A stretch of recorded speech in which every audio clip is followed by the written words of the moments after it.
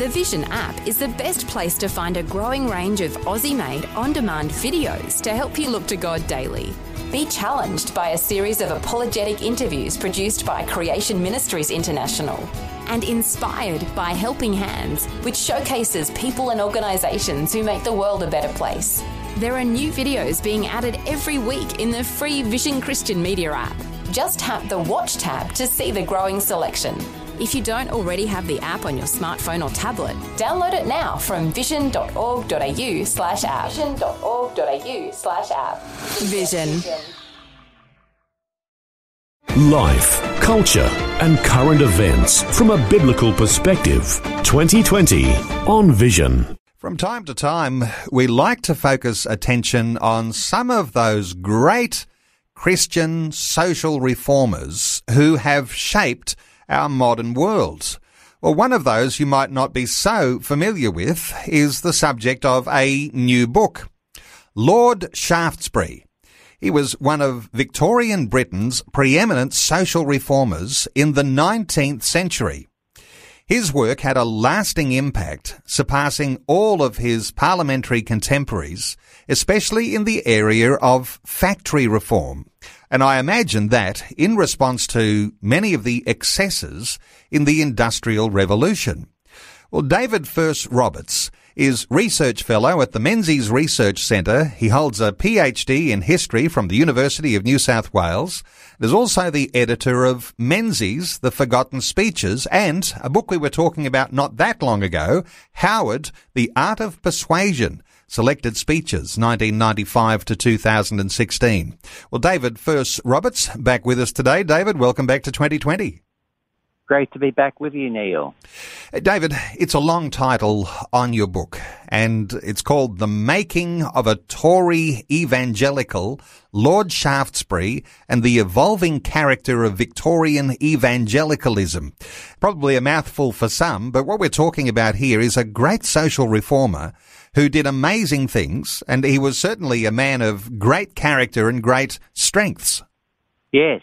As you said in your great introduction, one of Britain's leading social reformers of the 19th century, famous most of all for the Factory Acts, which progressively phased out child labour and also improved working conditions for factory workers and coal miners and even agricultural labourers as well, particularly for women and children.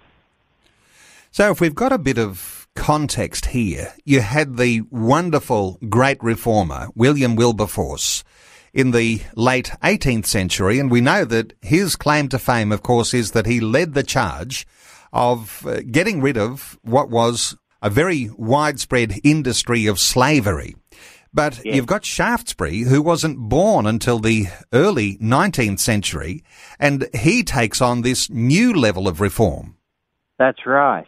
Like Wilberforce, he's very much impelled by the same Anglican evangelicalism, and he understands the importance of applying that faith to his politics.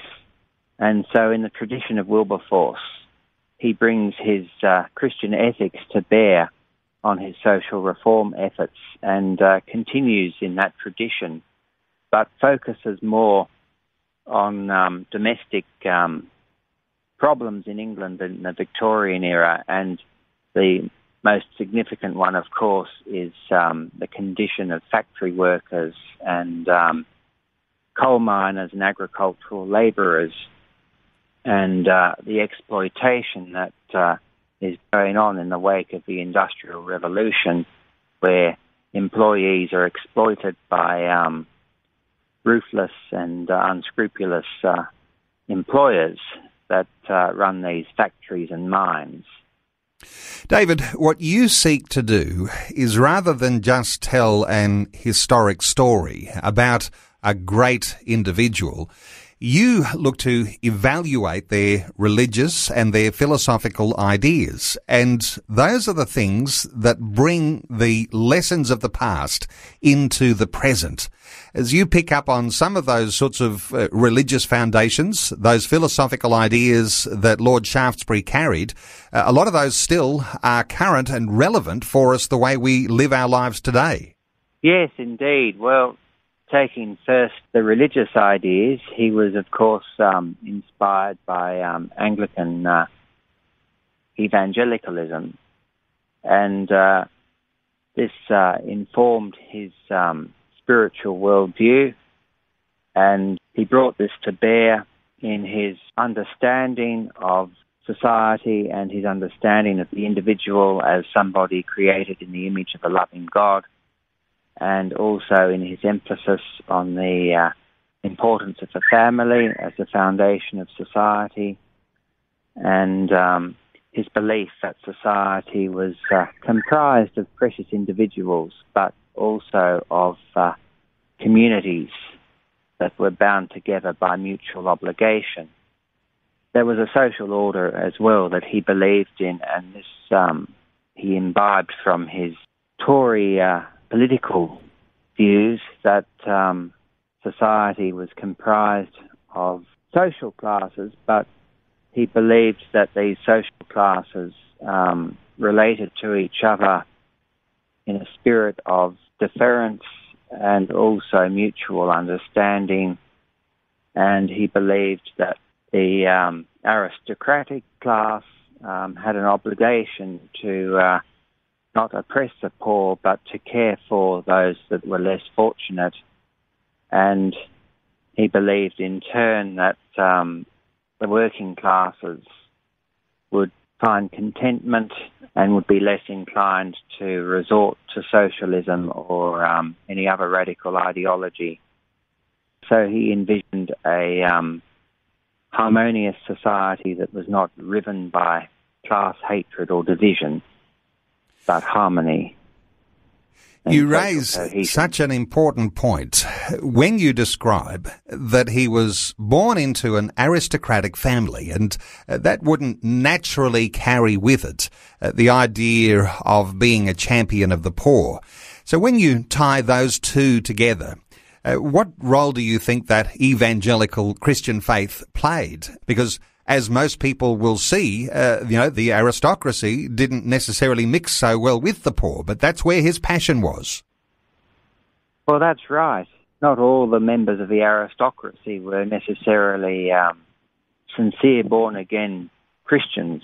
A minority of them were evangelical, but the majority of them were sort of nominally Church of England. But in Shaftesbury's case, he had that living evangelical faith, and it impressed upon him, I believe, the view that he was endowed and blessed by God with wealth and with privilege and with social status, and he had a responsibility to use this not to oppress the poor, but to serve the poor and to advance their welfare and to improve their living conditions and to ensure that they could live in dignity and comfort as befit their status as people created in the image of God. There's a number of positions you might think that the wealthy can take. One of those would be to simply live in the lap of luxury.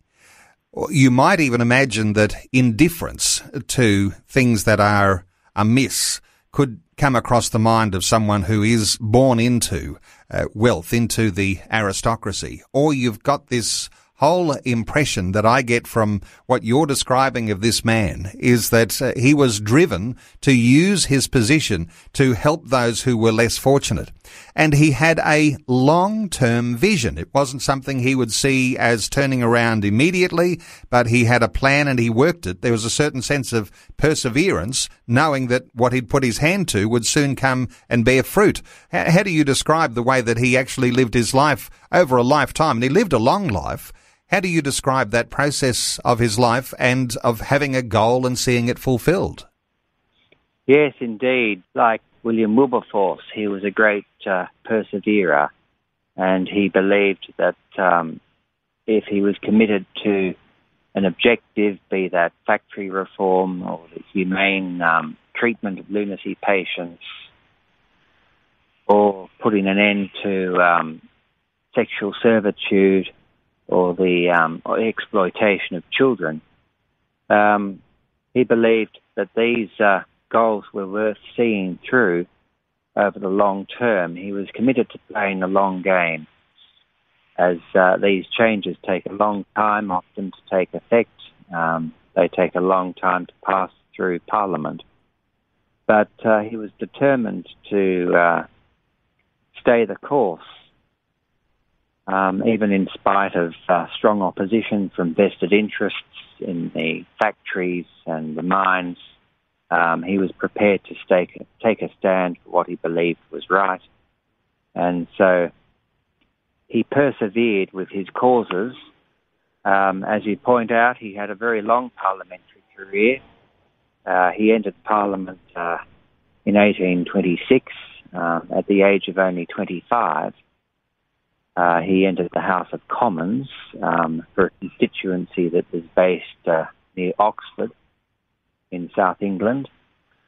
And he served in the House of Commons until 1851, when he succeeded his father as the 7th Earl of Shaftesbury.